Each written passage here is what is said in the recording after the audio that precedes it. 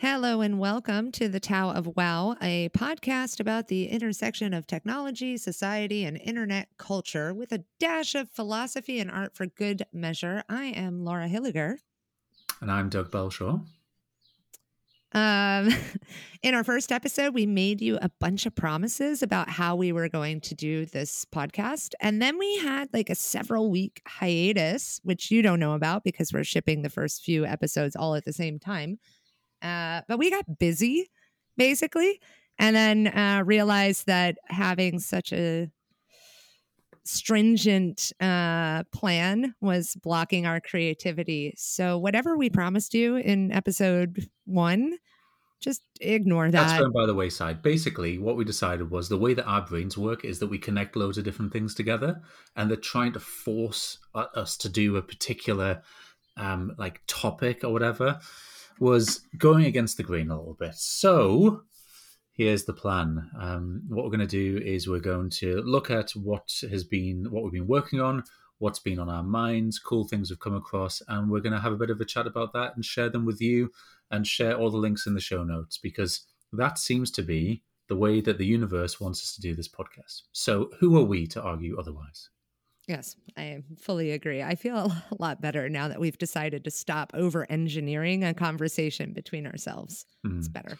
So, Laura, you're in Dresden in Germany, and the weather is slightly different to where it is here in the northeast of England.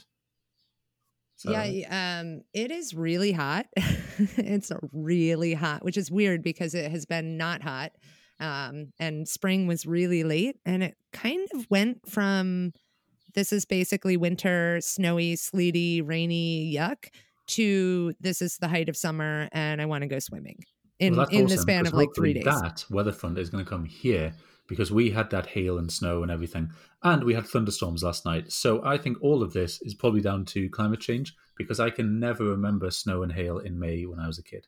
So with that as background chaos, what have we been working on recently?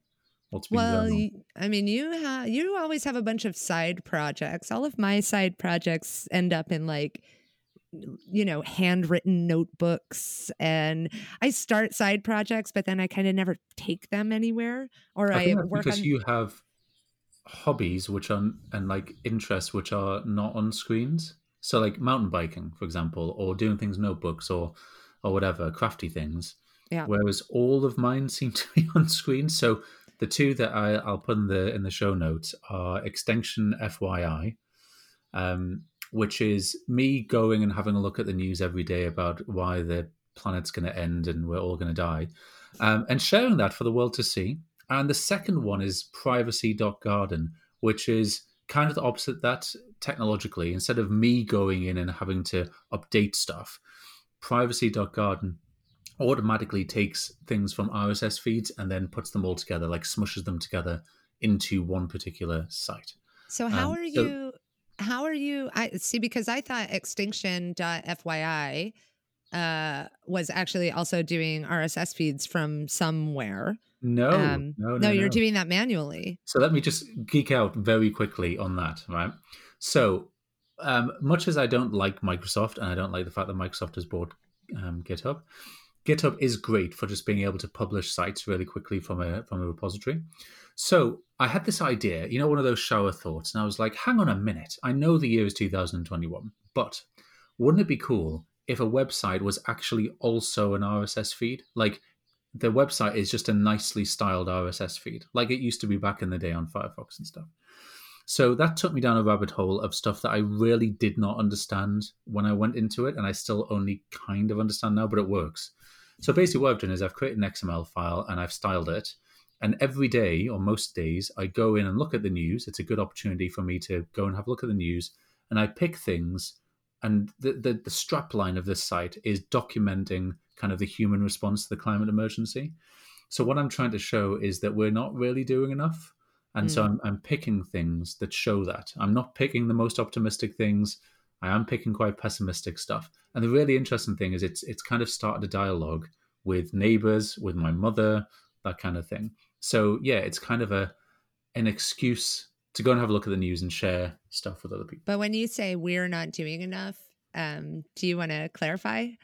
What do you mean by we? Uh, society, Yeah, right? So like that's what I we can wanted you to individually say. do stuff, but it doesn't make very much difference. And like individual recycling, for example, makes you feel good, but makes no difference to the world. Um, you could say the same about voting, but it's a different kind of level of thing. Anyway, so what the point I'm making is that there's all of this rhetoric at the moment about net zero, Mhm. but if you look at the graphs about where net zero will get us, it'll be like half a degree of cooling when we need like 2.5 degrees. And Yeah. so it's not enough. And so, yeah, I just want to be part of people who are pointing out that this isn't enough. I am not the kind of person who's going to go and chain myself to railings and sit in the street in front of cars with placards and stuff. But I will do some stuff to be part of a movement to say we're not really doing what we should be doing here. Yeah. Yeah, I think that the point that I wanted to get across is that like the idea that individuals can change what is going on from a society level perspective in terms of climate change is something that has been force fed to us over the last 50 years, starting in the fossil fuel industry, oil companies. It is a narrative that we have any sort of power or responsibility. And I believe in individual action. I've said that for years. And I think that what we do matters. But more and more, in looking at the climate emergency, I'm really kind of, I'm getting tired of feeling like what I do is not enough. And I think collectively what we do is not enough, but I think there's just like a little intellectual understanding that I think needs to go into it so that I don't feel, I don't know, shame, guilt, these kinds of things. Right. Because I think that if the masses are feeling ashamed and guilty, then actually the onus on what we should be doing about climate change is in the real place. The wrong place, right? Like we as individuals should not be feeling guilty about climate change. We should be putting pressure on like the structures of society that can actually do something about it. And that is governments, fossil fuel industry, other industries that are, very dirty, like, the tech industry, all of our devices have all of this like chemicals and minerals and stuff that are, completely raping the planet in order to be able to get bromine and destroying, society, like entire societies in Africa. And I think the scale of the problem is something that it would be helpful if people could actually make that intellectual leap from, from yeah, Well, yeah, it's so and big, the problem is we don't have strong unions and places for collective action. Mm, Anyway, before this turns into a climate change podcast, good point. I will just point people towards a book, and I've forgotten the authors' names. They're two French guys, and it was translated. It's the book's from about 2015, but it's called "How Everything Can Collapse," and I finished it whilst watching my daughter play football last night, Hmm. and it's great. And the reason I'm mentioning it is because right at the end, it has all of the data, but also has, it's not just data and really hard facts. It's like how people feel about it, societal stuff. Yeah. Anyway, right at the end of this book, it talks about the way that people react when they find out about the scale of the emergency and about the fact that we can't really solve this. Hmm. And they talk about the difference between French words and English words. And in English, we have the word predicament, and the word predicament suggests that you can't fix it, you can just manage the problem in some way. And they say that's a really good word to use for climate change and the climate emergency, because there's no way which we can really stop all of this happening. We can just manage it in different ways. And so they talk about the ways that people respond to it. So without belaboring the point, like there's people who are just hedonists who say, well, we might as well just enjoy it while we can. Let's just, burn through everything. There's people who are like, right, and this was my initial reaction when I found out about the scale of stuff. I'm going to go and buy like a farmhouse in the country and I'm going to escape all of this. So quite a survivalist kind of thing. Then there's other people who focus on like mutual aid and whatever. And Mm. the point they're trying to make is that people will instinctively go into one of those modes, but actually we need a mixture of those modes in some way. Yeah, we've talked. I mean, that's like a good segue to get away from climate and talk about how mixture of people is really important in other places. But we've talked. I mean, we've kind of talked about that before. How once you sort of understand how a particular person is reacting to a particular impulse, it makes it a lot easier to, basically make sure that the people that you work with or, the people that you're talking to can actually contribute their best their best, because they're not being forced into sort of the like intellectual frameworks of other people. So you and I have had this problem, right? Like our brains, they tick a little bit differently sometimes. But the more that we work together, the longer that we work together, the more we understand where each other is coming from. And so the easier it is for me to like, the better I know you, it's the easier it is for me to make sure that I'm thinking about your response to particular impulses. Yeah.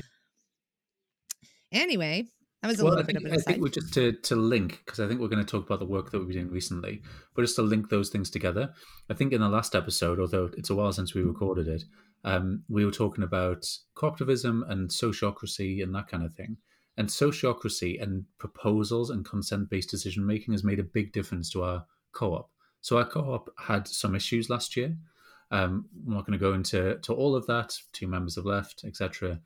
But us now having methods for getting consent from other people is such a valuable thing to do. And even small things, big changes to the co-op, tiny little things can all go through a process which can work really quickly because we know how to do it. And that kind of thing. When people say, well, don't we just need someone to come along and take charge and be in control? No, actually, we need the opposite of that. We need people working together and knowing how to make decisions together and working in solidarity with each other. So yeah, let's link back to all of that sociocracy stuff. I'll make a note of that. But anyway, during the pandemic, we've been doing a lot of work with charities, and I thought it might be worth, or we thought it might be worth talking about some of that, because we've been blogging about it and been sharing the work that we've been done. Do you want to go first? Yeah. I mean, I said at the beginning of this episode that we kind of went on hiatus from our own podcast that we wanted to get started. And that was, that really had to do with a particular project through a network that's called Catalyst. And the co-op has done a number of different contracts and jobs with this network. It's a funding network, and worked with tons and tons of charities. I think there's 106 charities that are involved in the various projects that Catalyst is stewarding. And then we, along with a bunch of other sort of digital agencies and folks working, in between the charity sector and the technology sector, we have been running cohorts of charities through various kinds of programs. So I was leading one called the Catalyst Definition Project, which came off the back of something called the Discovery Project. And essentially what it is a bunch of charities who are kind of going through digital transformation, and we are helping them do that. So figuring out what are the problems that they're dealing with because they are now being forced to be online. How can we help them solve some of those problems? And along the way, learning the skills and competencies required for remote work in the 21st century. And so the reason that we kind of took a break from the podcast was just because that is a big, exciting, and a lot of work, like a lot of coordination and preparation. Because there were 10 different charities doing 10 different things. Exactly. Yeah. So we were managing 10 different charities with 10 different target audiences, 10 different staff sizes, 10 different, degrees of digital readiness, different skill sets. And we only had 10 weeks actually with the 10 charities. And it wasn't like one charity a week. It was all 10 for 10 weeks. So we've been working on that for that was like the last 3 months or so. It might be worth, so we end up buying them at the Discovery cohort we end up buying them a book at the end of that to kind of go away and read and kind of digest and stuff. And we end up buying the same book for the definition projects as well, don't we? Mm-hmm. I'll just put the link in the show notes, but do you want to just mention what that is while I'm typing? Yeah. Do I remember the name of it? No, you don't. Sorry. Value Proposition. It's Value Proposition Design by I did remember the name of it. Yeah. Value Proposition Design. It's a beautifully designed book. And it has a lot of different methodologies for user-centric design, and also participatory methodologies to help people get their team thinking about the actual problem that that an organization is having, or that a team is having, that a project is having. And yeah, I mean, Doug, you actually sent me this book after the Discovery program that we ran last year with a different 10 charities. And I mean, it's really become kind of the Bible of Yeah. user-centric design for me too. I mean, it's a few years old, and Strategizer have this website where you can go and do the interactive version and stuff. But the reason why it's so useful is that it's user centered design. And you might be listening to this podcast and thinking, "Oh, well, I don't do product design and stuff," but you might work in education, in which case your users are students. You might work in, I don't know, healthcare, in which case your users are patients. Yeah, whatever kind of industry you're in, your job is to serve a particular audience, and so putting them first and designing things with them in mind, and also asking them what they want is a really useful thing to do.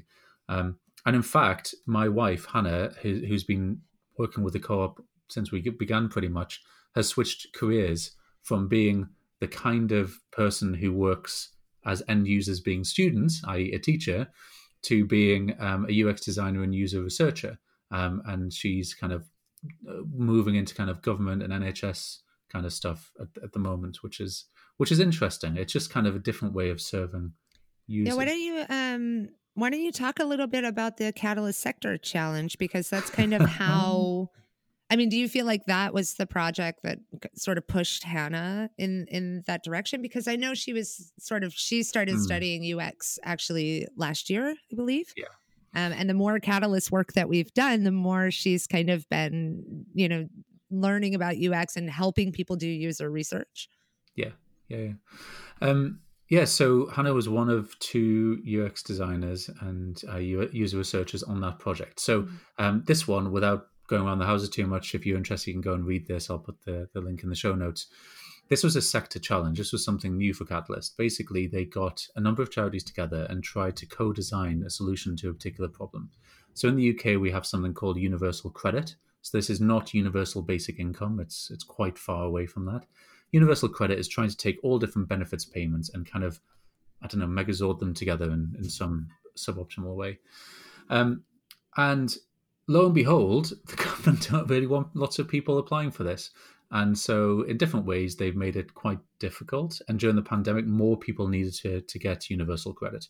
So long story short, it was at the start of when the project was announced, the data we had was that about 25% of people who were due or were eligible for universal credit weren't getting through the application process online. But by the time we actually started the project, it was about 33%. So a third of people who should be getting this credit so they can live weren't getting it. And so we worked with a number of charities, and the idea was to prototype different solutions. Interestingly, other people, other digital teams were working with other charities to kind of solve other problems. And when we all came together at the end of the project, we got a little bit of extension funding, which is just finishing now. When we came together, what we found was that the people who had focused really on relationships during the 11-week project, so that all of the charities and all of the project teams got on really well and whatever, ironically, they didn't produce anything. Like, there was nothing left. There was no prototypes at the end. Whereas we, who, there's that approach, which is forming, storming, norming, and performing, that kind of thing. We had a really stormy phase during our project, but actually we're the ones who produced the most amount of stuff. We actually produced 3 prototypes. The Department of Work and Pensions, the DWP, have picked up on the work that we've done and want to put that in our backlog. We got some extension funding, and we've produced stuff that people are actually using now in their charities, which is really valuable. So the first one was an overview of the process, which Hannah designed. The second one was like a checklist, which Ivan, our Italian designer who worked with on MoodleNet, designed. And the third one, which I primarily worked on, what we found was that usually an advisor would be able to go and sit down next to someone who was trying to claim universal credit to talk them through it. But in a pandemic, you can't do that. And screen sharing was really problematic. So we did a review of screen sharing apps and ones which are easy to use and privacy respecting. And we created a document, and that's now being used by some charities, which is fantastic. Cool. Yeah. So we'll what's that link that you're including? Is that like the summary of the whole project, or? Yeah. So there's a Medium publication which has all of the posts, and the most recent one, which I published yesterday, is an overview of the entire project. So it's got the GitHub repositories, it's got all the Figma files, they're all openly licensed, and you can pick them up and use them for whatever people want to use them for. Yeah. I mean, both of those projects have been keeping us busy, but I think that I really like the Catalyst work. Like, I really enjoy working with small charities. I enjoy working with big charities too. Of course, I've been working with Greenpeace for over 5 years at this point. And before that, Mozilla. So, I guess I like that sector. But something about the Catalyst work, like, I feel like, with some of the definition charities, we had a really big impact just simply by sort of modeling some of the behaviors and even just playing around with really fun tools like browser tools and stuff like that. What I really appreciate about the Catalyst work, and this is going to sound a little bit, well, I'm just going to say it because I don't know a way of saying this in a way that doesn't sound like this, but like each individual charity wouldn't have been able to afford us. Yeah.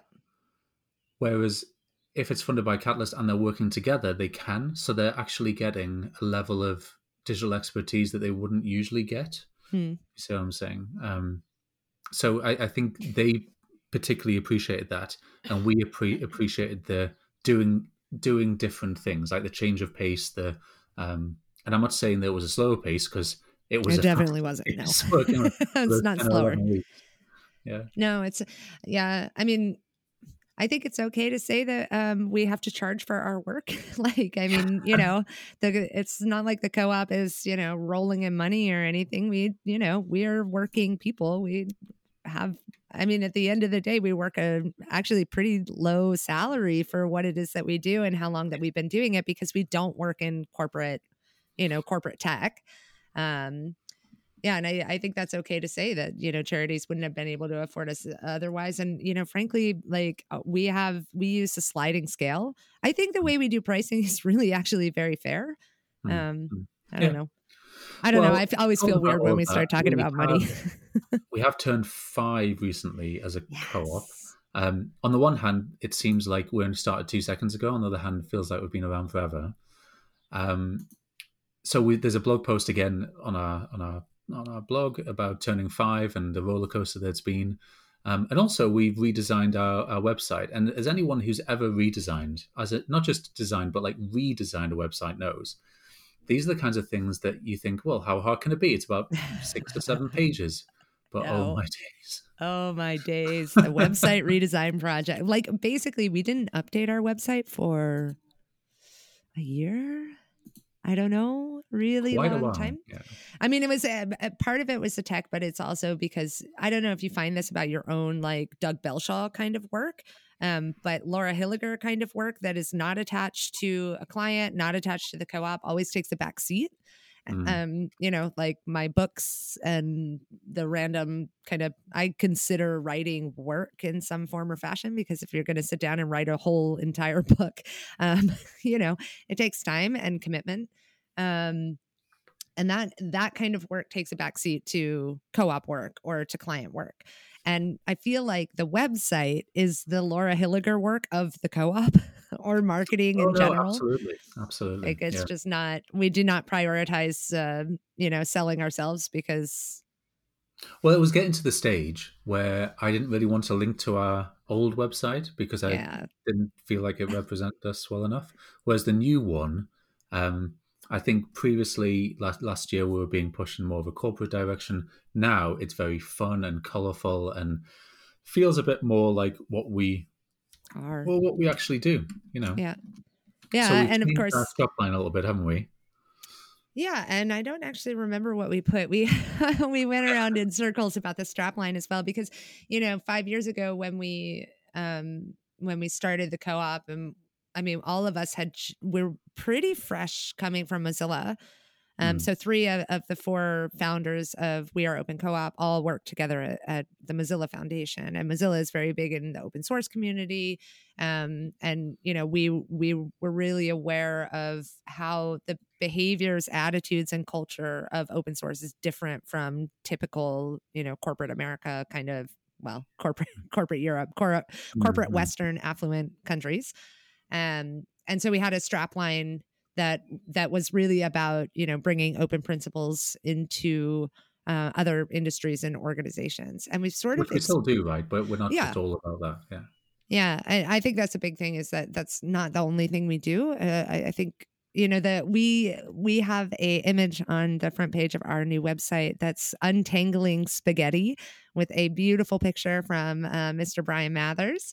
And I think a lot of what we do is make sense out of complex problems. And so I think we added that as our strapline. Yeah. And I remember at one point we were doing some work with a kind of a blockchain startup, Near, and Grace from Near said something about us being sense makers. And I think at that point it kind of clicked, because when other people describe you or your organization in a certain way, it helps you figure out what it is that you do, because we do all different kinds of stuff.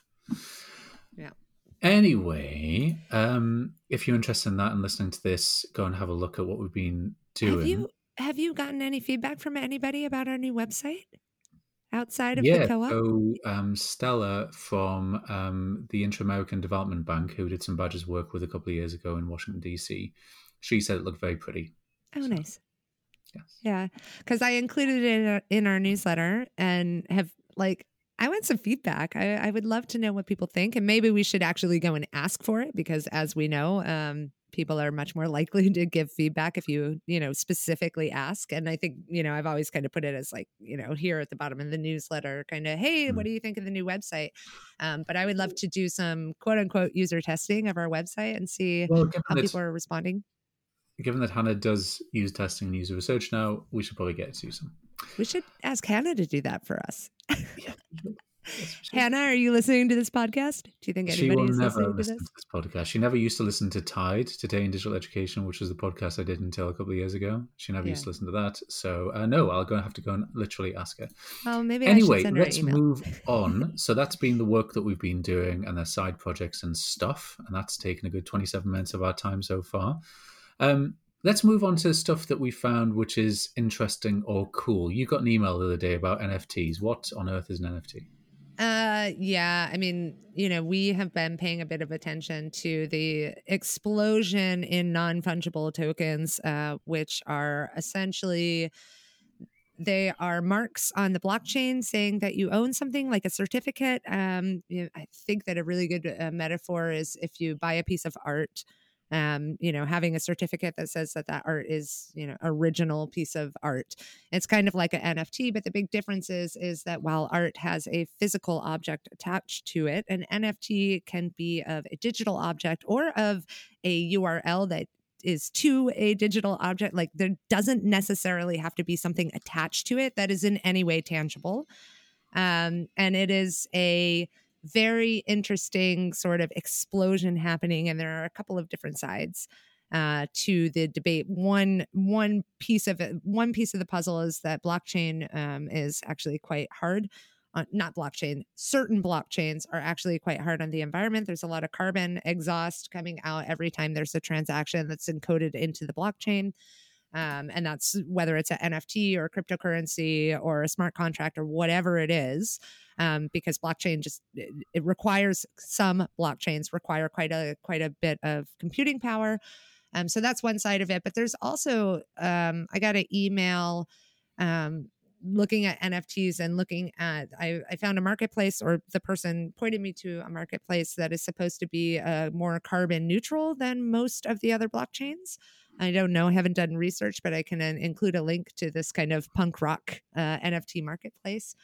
Yeah, I don't know. I don't really know or understand a lot of what's going on in that space, but I find it fascinating how much debate there is around the blockchain. And I have always said for years, I've talked about the blockchain as a solution to a problem nobody had. And, the more I learn about it, the more I actually want to have an intellectual conversation. But since we're at 29 minutes, I'm wondering if maybe we should not start debating it just yet. What do you think? I was muting because I was trying to find something there. The guy called Jonathan Porritt, who's kind of part of the OER community and whatever, He's got a website called like Blockchain Fairy Dust or something like that, which is making the exact point that you just said, which is, like blockchain's a pretty boring solution to a problem that not many people have. And if there wasn't kind of money attached to it or pretend money, then no one would care. I say this Pretend slightly money. hypocritically as somebody who does actually hold cryptocurrency and who does enjoy kind of speculating a little bit. But I do make sure that it's all proof of stake rather than proof of work, so it's not killing the planet. I think I read something about one Bitcoin transaction uses the same amount of carbon as like 100,000 Visa transactions or something crazy like that. It's insane. Yeah, you have to be really careful this there. particular one looks interesting. I don't know. I have no desire to buy an NFT in any shape or form. Yeah, no, I'm really struggling to understand why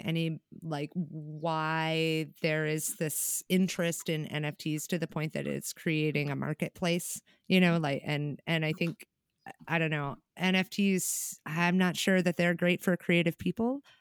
I can see that creative people might be trying to use them to sort of capitalize off of some of their creations, but I'm not sure that it's actually going to bring about what people want it to bring about. And I feel the same way about cryptocurrency, right? Like, again, I feel slightly hypocritical in that there's a platform called Valuables, and I'll stick the link in the show notes. And this allows you to sell your tweets. Yeah. And I thought it'd be hilarious for me to sell my tweets because I have them set to auto delete after every 3 months. So what you can do is you can sign, like you can say, okay, here's one of my tweets. I am cryptographically signing this and I'm putting it up for sale. So someone can buy one of your tweets, if it was a particularly famous one or whatever. Like no one would really particularly want to buy mine. But I thought it would be particularly ironic given that it'll disappear in 3 months anyway. So, yeah, I don't understand NFTs either, other than I think it's a way that people are... I see it as a form of DRM, like digital rights management for art, which is kind of problematic. Yeah. Agreed. Anyway, while we're talking about Twitter, literally this morning, I wrote a blog post kind of in response to a guy called Aral Balkan. Have you come across Aral Balkan before? No. Oh. Mm-hmm. So I spoke at one of Aral's events, the Indie Tech Summit, when I was still at Mozilla. And he's the kind of guy who's he's got this kind of small technology collective. He talks about people like Facebook who people farm. They're trying to make money from, farming people, as it were. Anyway, he is still on Twitter, but he's got a post called The Hell Site and talks about how it's just descended into a version of Twitter which is very far away from 2006, 2007. And the particular point he makes is about the algorithmic feed. And it reminded me of a blog post I wrote almost 7 years ago now called Curate or Be Curated. And it was when that algorithmic feed was being mooted. So when we joined Twitter, Laura, if you followed someone, the most recent tweets from someone would be at the top of your timeline. But that's not the case anymore. And so if you want to get back to some kind of control and don't just want Twitter to show you what it wants to show you, there's kind of 3 things you can do. The first one is Twitter does allow you to switch back to the latest tweets, which is good. But it will sneakily change it back to the algorithmic one when you're not looking. Yes, they switch it back because I do it all the time. I'm always like, what is this? I don't want to see 2-day-old tweets. I want to see the most recent. And I know this person is tweeting, and then I change it. And then I get very annoyed. I've really in the past couple of years stopped using Twitter. Kind of like I just don't bother anymore. I schedule some tweets every once in a while, but I am very annoyed with the interface. Okay, sorry to interrupt. Go on. No, all good. The second one is you can use TweetDeck. So, kind of prior to 2009-10, there was this like wonderful blossoming of third-party Twitter clients, and people used all different kinds of ones. Then Twitter kind of regained control of its ecosystem through API controls and stuff. Anyway, they bought TweetDeck, which is one of the most popular ones. And you can access that, tweetdeck.twitter.com, and it's got that kind of multiple columns. And it's not just that that's useful, because if you just use TweetDeck and you're following lots of people, your following column just goes tick, tick, tick, tick, tick, tick, goes really, really quickly. Yep. So what you can do is you can create Twitter lists, which I link to in the post, and then you can say, okay, these are the people I want to make sure that I don't miss their tweets. And so you can do that. So that's what I've been doing for, I don't know, 5 years or so. I've been using TweetDeck a while, since it was different than it is now. And I have a list that I have one list, which is maybe not super sophisticated. I follow a lot of people, but I have one list, and that list is mostly it is all people that I know, like personally, professionally, who I respect, who I've worked with, people people at Mozilla that I used to work with, that I just kind of want to know, what are they up to now? What are they thinking about? And it's a relatively small list. I mean, it's probably 100, maybe 200 people on that list. So I've got something similar, which I call Core. For some reason on that screenshot, the Times Higher Education supplement is part of that. I don't know why. Anyway, that would be the one I pay most attention to. And then the third thing you can do, which you can also do on Mastodon, and I don't know whether it was a thing which was first on Twitter or first on Mastodon, but if you go to someone's profile, and I've done this for all the members of the co-op, and on this one I'm showing Patrick from Patrick Tangwai, who has a series of different newsletters which are awesome. One's called Sentiers. You can just click a little kind of bell button, and I don't think the UI of this or the UX is particularly great, but basically, if Patrick then tweets, I get a notification in my notifications feed. So that, that's maybe if you've got 5 or 10 people that you definitely don't want to miss any of their tweets, then you can kind of do that. And it's just a bit of a shame that we have to wrestle with Twitter a little bit to not be controlled by algorithms. And I can see why they do it, because it makes sense for increasing shareholder value. It's just not necessarily great for users. Or maybe we're just not typical users, because it's kind of like the same.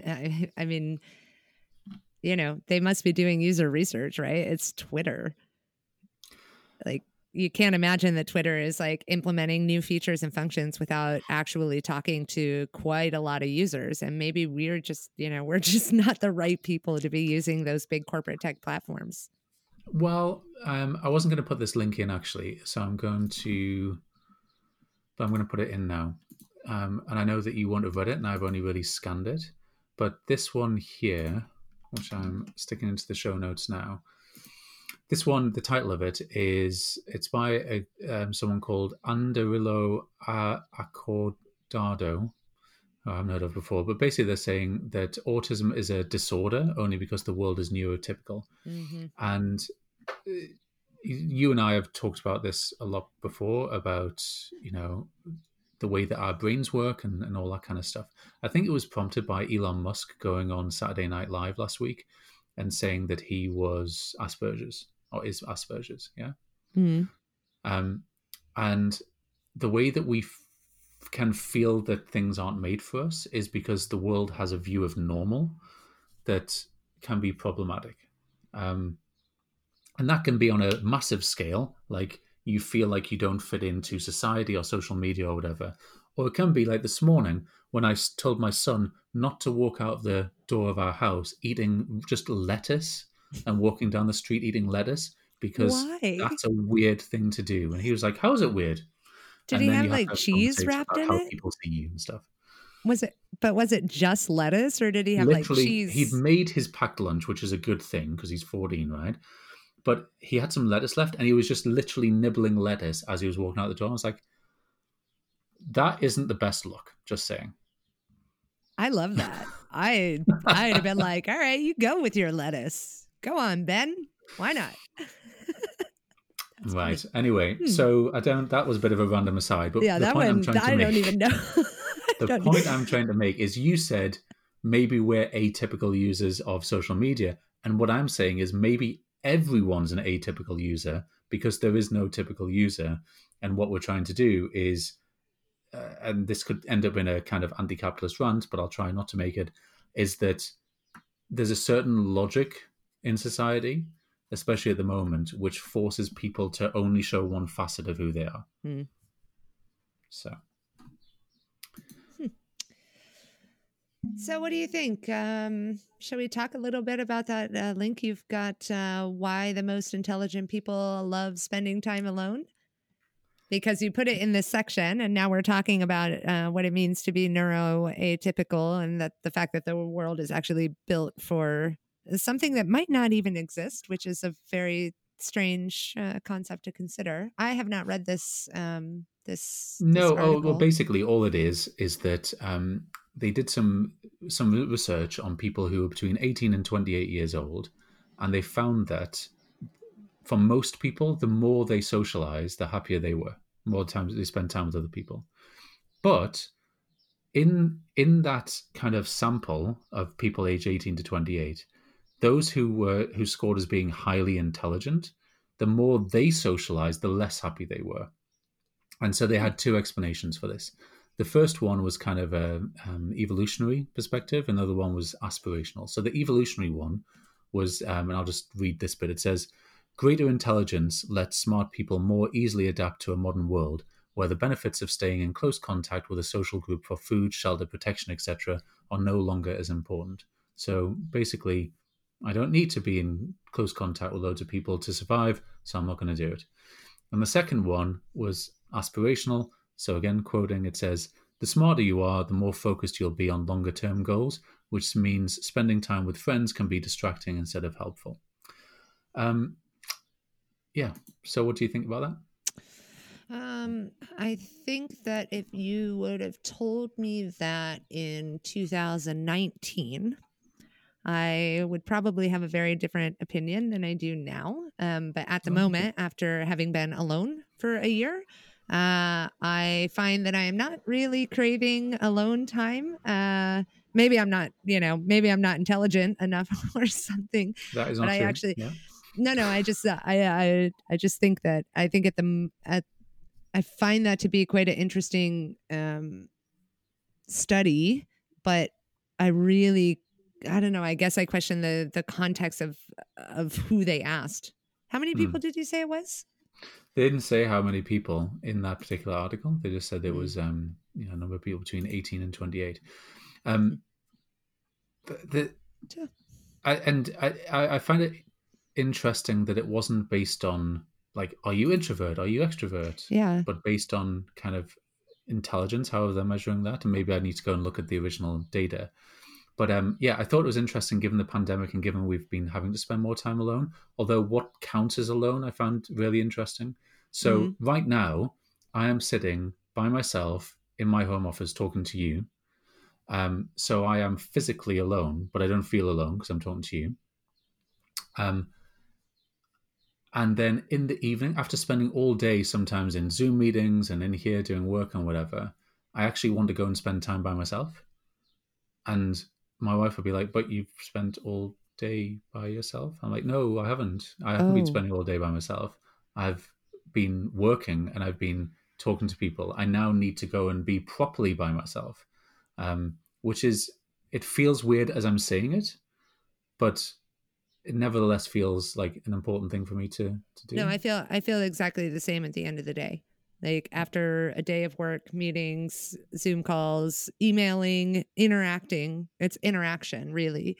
And then I feel the exact same way. Like I just want to go in the garden and stare at the leaves, go on a walk, something I think that's part of the reason why a lot of my hobbies are disconnected from the screen, because writing in a journal feels more alone than writing a thing that I'm going to post on the internet. Which is not to say that I should not post some of that stuff. And you know what? For me, I don't even think it's necessarily an intelligence thing. I think it's more, I once heard someone describe being an introvert as being like, there's enough conversation and stuff going on in your own head that you don't need the conversation and stuff going on from like other people. And like, for me, just figuring out what I think about stuff or like what's going on or trying to make sense of the world takes enough of my brain power Yeah. That's enough. Do you for me. consider yourself an introvert? No, I quite like that term ambivert. Yeah. So I can get on stage and present to 1,000 people, like I know you can. But then afterwards, I have to go back to my hotel room and rock myself backwards and forwards. I couldn't. I find it really difficult when you go to a conference and you have to you present, people come and talk to you afterwards, and then you have to go to the drinks reception. That's like too much for me. But I can do each one of those things separately. But I really enjoy. I don't enjoy spending too much time by myself, but I enjoy spending enough time by myself. So somewhere in the middle. Same. Yeah, I'm exactly the same. Everybody thinks that I'm just a total extrovert because when I am with people, I am quite, loud and take control of a room or whatever, which is, gets me in trouble sometimes. But it's definitely has a counterpart that involves being alone and finding that balance again. And conferences although I do miss being at conferences at the moment.